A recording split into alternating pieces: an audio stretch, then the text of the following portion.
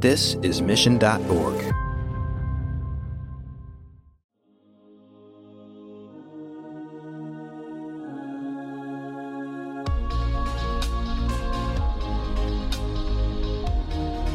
When you call some business, press 1 for this, 2 for that. But really, there's more advanced options that are now available as AI is coming in to more businesses, democratizing in some ways. In a world of saturated online channels, marketing professionals have their work cut out for them. Welcome back to Marketing Trends. I'm your host, Jeremy Bergeron. Today, Grant Duncan of VoxImplant, a versatile cloud platform that enables businesses to bring their interactions to the next level, is here to talk about how IVR is helpful for growing and scaling a business, why you should prioritize communication over infrastructure, and why international expansion is not as impossible as it sometimes sounds. Let's get into it.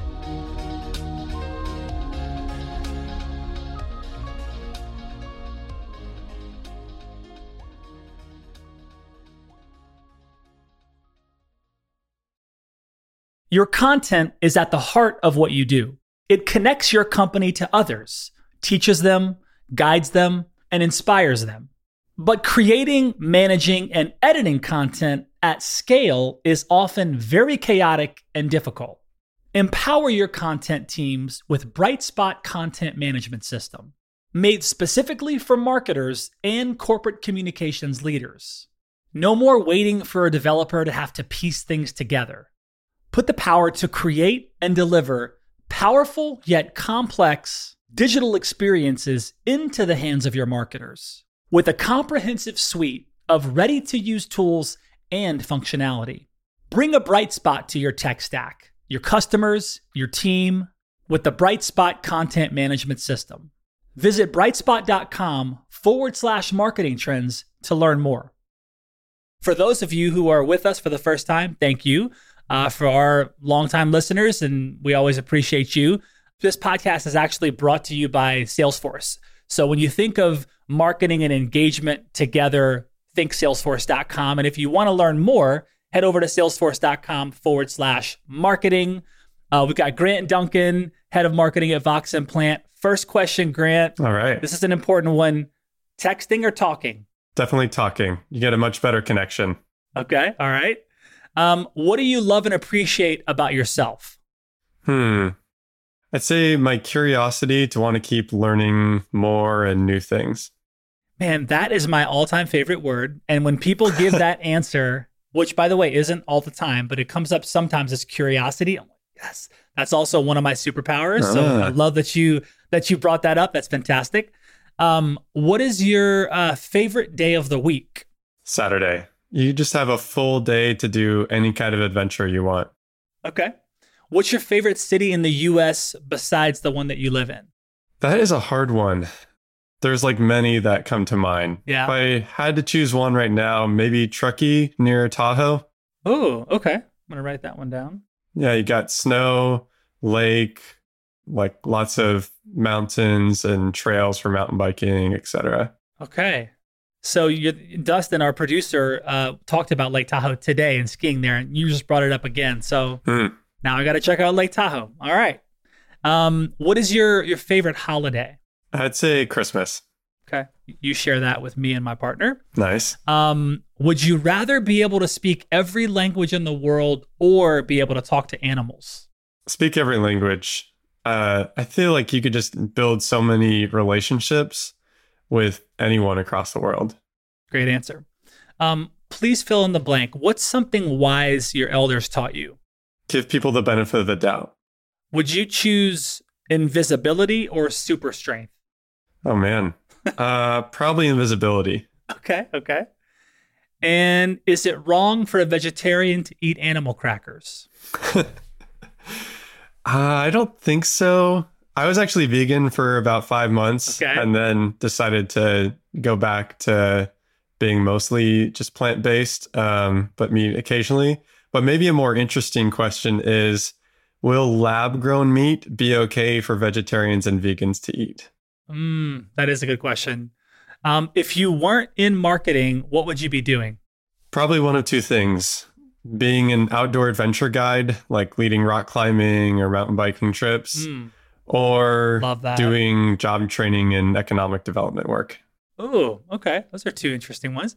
What is your least favorite marketing buzzword?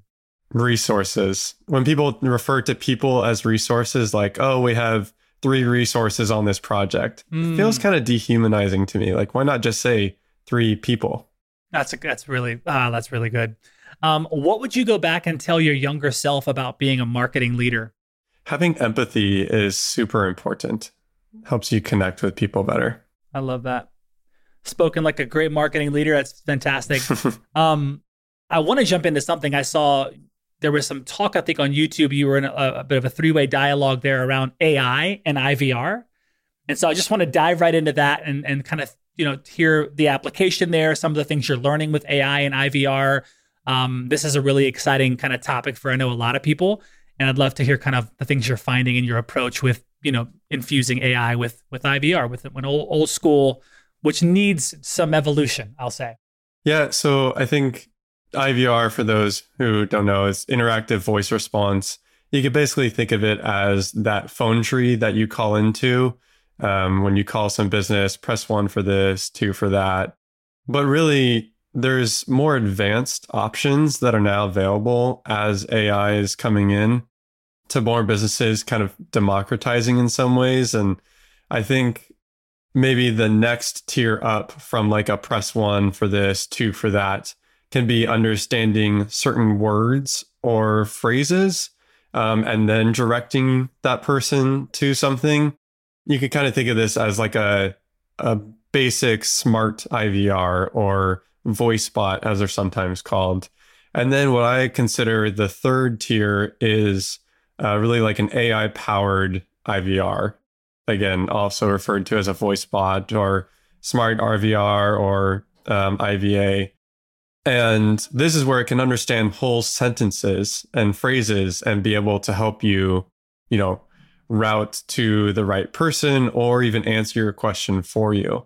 And I think it's super valuable, especially when you have a company that has large volumes of customer interactions, because anything you can do to deflect calls to your agents is huge cost savings. And it helps your agents actually do things that are more valuable. Mm-hmm. But we've all been in those situations where maybe it's a call or a chat where it's, sorry, I can't understand. So with really good AI, that becomes possible to avoid the sorry, I can't understand. We have demos where it's like you can order a whole pizza just through a phone call with AI-powered IVR. So as I think about you, I think about Vox Implant. I think about, a marketing leader in a company that is at a really interesting intersection, right? Where you're bringing technology and supporting, I think I saw something like 30,000 plus customers. Is that accurate? Mm-hmm. Yeah. Yeah. So massive customers that you're supporting. And and like I said, there's this intersection of like creating a way better experience for certainly the consumer or the client or the customer, but also the business and the brand. And how do you, make that really easy for both sides? And so that's really interesting. Like, as you're in this landscape clearly, and you're supporting a lot of businesses, you've been a part of a big growth at this particular business. Like, what are some of the things that like you're most excited about when it comes to the technology portion, the innovation around IVR, the things that you're seeing, a lot of brands either want or doing now? What are some of these things you're noticing? Yeah, I'd say what's very interesting to me is how there's kind of 2 parallel trends going. One for developers and one more for no code, low code. So developers are getting more and more advanced options to build communication solutions so that, everything is more AI infused, so that there's less infrastructure they have to maintain. Latency is better. They can deliver a more global solution for a lower cost.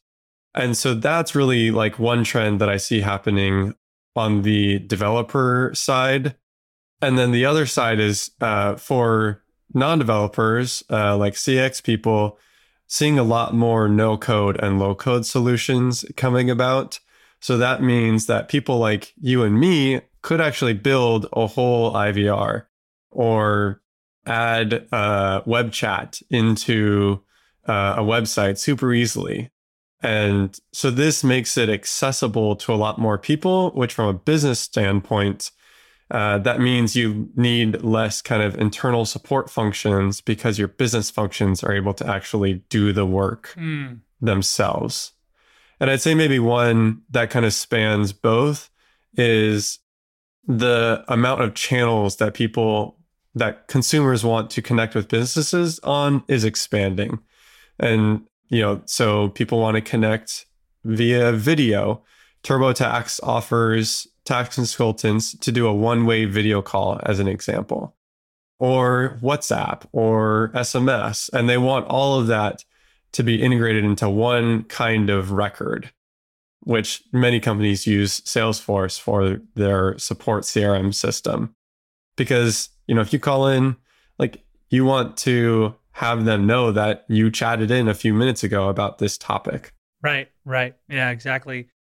I think you mentioned this as well, or maybe I saw it on your LinkedIn but Salesforce was also a part of the infrastructure there, right? Are you working with Salesforce at some level? Mm-hmm. Okay, cool.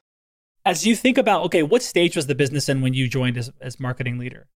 I joined about 15 months ago. Right. And the business was in a state of really starting to invest more in go-to-market, sales and marketing in particular, to be able to take us to the next level.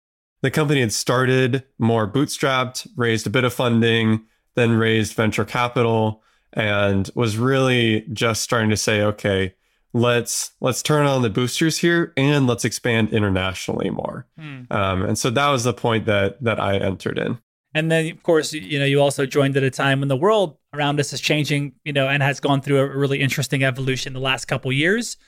So what the changes kind of happening in the world when you joined and even now, what was the correlation to just the customer experience? Was there a lot of change you had to bring in terms of the customer experience? You're expanding internationally. There's a lot of details there you can get into, but did you notice some big shifts having to happen to connect with this customer in the way that, because now the world is vastly different? Yeah, I think people were kind of oversaturated with just online content in normal forms. Like, here's another random webinar that I see in my feed. People kind of got webinared out in some ways. And obviously in-person events weren't happening for a long time. And so I think people are looking for new ways to connect and learn. And companies were having an increased volume of inquiries coming into them. And so the need for communication software really increased through that. And from a marketing perspective, we tried to look at new ways to connect with our audience.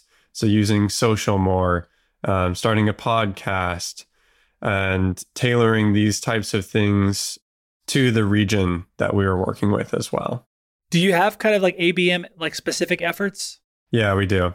Can you talk about some of that at least a high level, your approach to ABM there? Sure, yeah. So I think it's because Vox Implant offers both a self-service option, like you can get started, it's usage-based, so you pay for only what you use. But of course, then you have the sales-assisted, bigger mid-market enterprise deals where they want to talk to sales, you want to talk to them.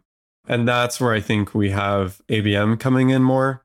And I think the most important part for us before starting an ABM campaign is really understanding the use case or solution, the target ICP we're going after, the industries, if there's more than one, and then the region related to that. So essentially mapping those out, like let's say in a spreadsheet, getting agreement with sales is a really foundational perspective. And then you can find target accounts that relate to those, that use case. You can find people that you want to specifically target.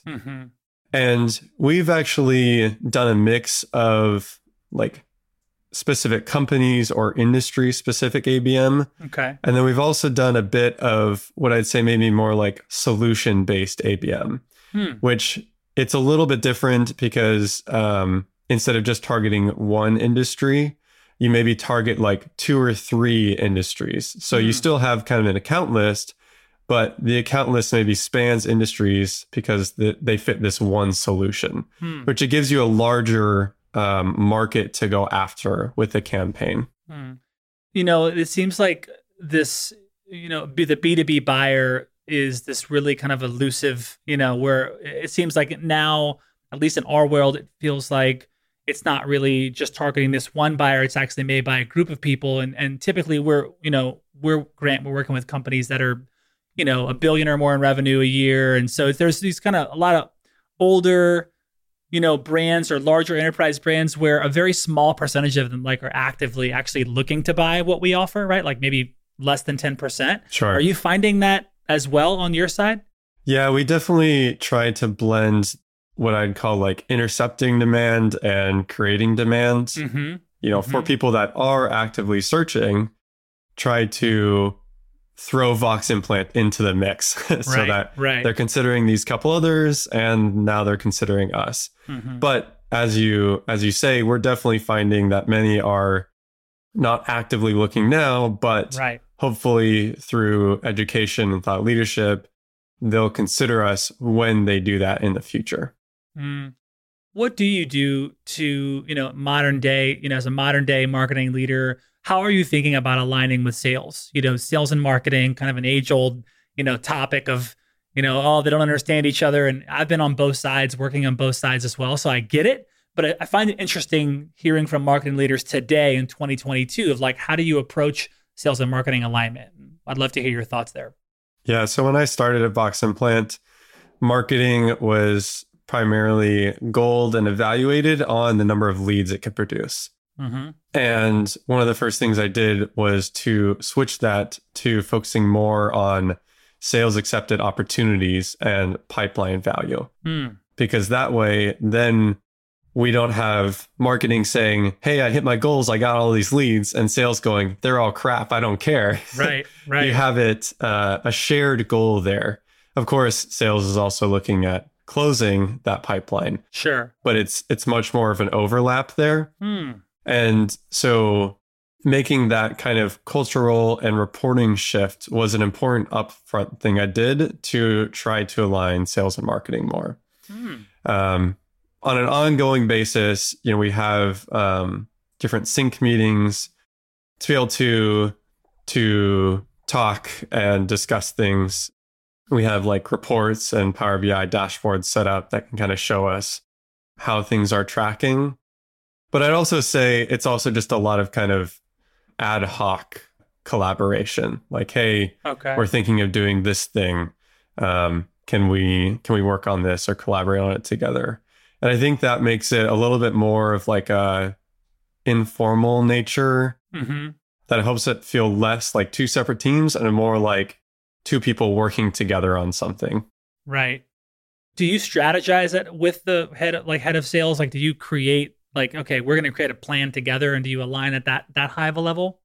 Yeah, we do try to do that. Yeah. And of course, you know, plans change throughout the year as well. So when that happens, I think going back to the idea that we're on the same page, we have those same goals is something I try to, you know, say. What was something that happened for you at Vox Implant, you know, since you've started, where, you know, I don't know if it was a plan you put in place, a campaign, something that, you know, you were a part of supporting the team on, but what was something that happened when you were just kind of like, you know, this moment of like, yeah, like this is a win. You know, you came in, helped them organize a lot of things, global expansion, a lot of big things there. What's something that like happened where you were like, boom, like this is, you know, the Michael Jordan, I made the shot. I'm sure you've had many of those, but what's something that sticks out? One that comes to mind was putting together this competitor campaign. We put together this holistic campaign, you know, videos, landing pages, different types of content, targeting certain people, that we wanted to, one, convert current users from this competitor to us, as well as educate people who were familiar with them now that, we're also an option they should consider. And we saw great success with it overall. But I think the one that was like the real kicker, or like the, yes moment, was when a partner shared the video that we had made to a client of theirs. That's kind of like a big top key account for us to try to get into. And because of that video, the dark social moment of them sharing it, now we got into a conversation with them. Wow. And so it was just a great moment to feel like, okay, hard to track the quality or the impact of video sometimes. And here is a big qualitative moment for that. I love that. That's great.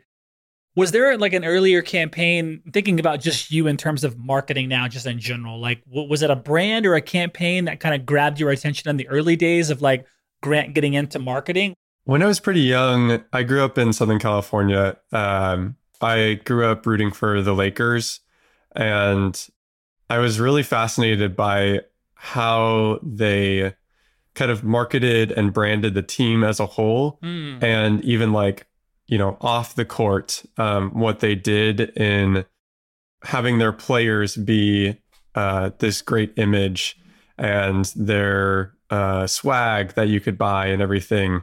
They kind of really like built them into these great personas. And that was like pretty interesting and inspiring to me from like a big macro perspective.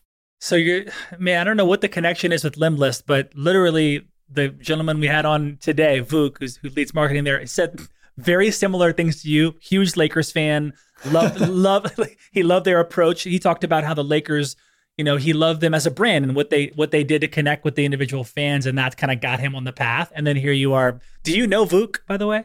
I don't. Okay, I gotta just connect you guys because I feel cool. I feel like you'd already be besties. A lot of the same similars. That's funny, man. So we've got a couple minutes, Grant. We can get into anything else like you're really stoked to talk about. Sure. So I think one thing that might be interesting to talk about is to kind of dispel the myth around how international marketing can be very challenging, because I think it's actually more possible than most people think. So if you look at most US software companies today, most are either, except for like, the Fortune 100, most are probably going to market in the US and maybe other English speaking markets like the UK, Australia, New Zealand. And maybe they use like a couple partners for like one or two other countries or regions. And I think it's actually a lot more possible to go to market in multiple languages and multiple regions than people think. There are a few core things that I think are important to do this that can actually provide a lot of value. And when you think about more emerging markets like LATAM, there's a lot of untapped potential there because the competitive landscape looks a lot different. So having a marketer that speaks the local language, super important. Translating content to that language is also very important. But if you're not ready to, let's say, translate everything, you could just start with landing pages about your key products or solutions, and use those in your demand gen efforts. So, you have your marketer there that has the local expertise. You have some content that is translated there. And then if you get back to thinking about, okay, for this region, what are the top use case ICP industries you want to go after? That's kind of the basics that you need, because a good amount of companies will actually be willing to transact on US contracts, even if they are based elsewhere. And in cases they're not, you can probably find some partners to help you do that.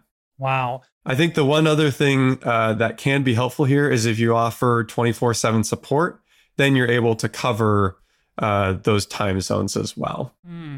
How did you find these marketers that are at a local level internationally to help, support translating and, helping with landing pages? Are you going to Upwork or something, or? Yeah, it is more difficult to do that, but LinkedIn has actually been our best option so far. And also Slack communities. There's, some channels that you can post in the hiring channels in these Slack groups, and then find some people through that. Wow. So where did you launch outside of the US when you joined? How many countries are you in now? We're doing it more regionally. So we're in North America, Latin America, EMEA, and CIS. Okay. Within some of those, we're focused more on certain countries than others. So we're not that heavily invested in Africa right now. Okay. Or for instance, in LATAM, there's about 5 or 6 countries that we focus on more than others. Okay. Just because of our product fit. Got it. And then how deep down the rabbit hole do you go in terms of localization and personalization at that local level? So having the local marketer is definitely helpful because they can kind of say like, well, actually, it's better to talk about it this way. Maybe it's an idiom or certain translation features. But when we think about doing ABM campaigns, for instance, we do want to make it more personalized as well. Sure. I'd say also if let's say someone's listening and they're in a large marketing team and considering wanting to test a new market, you probably could go that Upwork route where you say, okay, I'm going to find someone through Upwork. I'm going to translate 5 to 20 pieces of content, and let's invest X amount of demand gen spend into this. And then you can kind of see. What we find is that the cost per lead, the cost per opportunity in some of these emerging markets are a lot lower than, let's say, the US. So there's actually a lot of arbitrage that can be found. LATAM is our fastest growing market, as an example. I love that. That's awesome.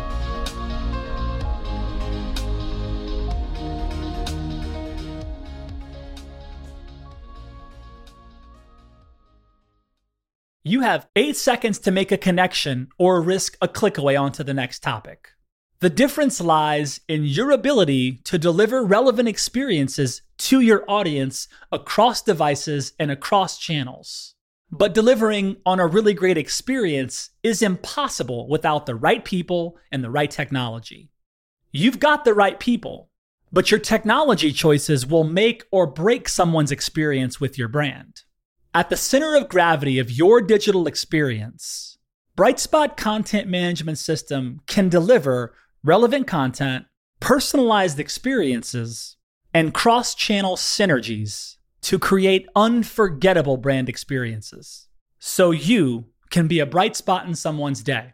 Head over to brightspot.com/marketing trends to find out right now. From global crisis to hunger relief efforts, the messages you deliver save lives, inform important decision-making, and help keep communities safe and sound. The speed and scale of your content needs to be delivered faster and on a much larger scale. Brightspot Content Management System has supported some of the world's largest brands to communicate on a global scale. From Johnson & Johnson sharing critical information with their customers to helping Whole Foods tell their brand story to a global audience. Brightspot is designed to handle rapid iteration and personalized messages to those you care about most. Learn more at brightspot.com/marketing trends.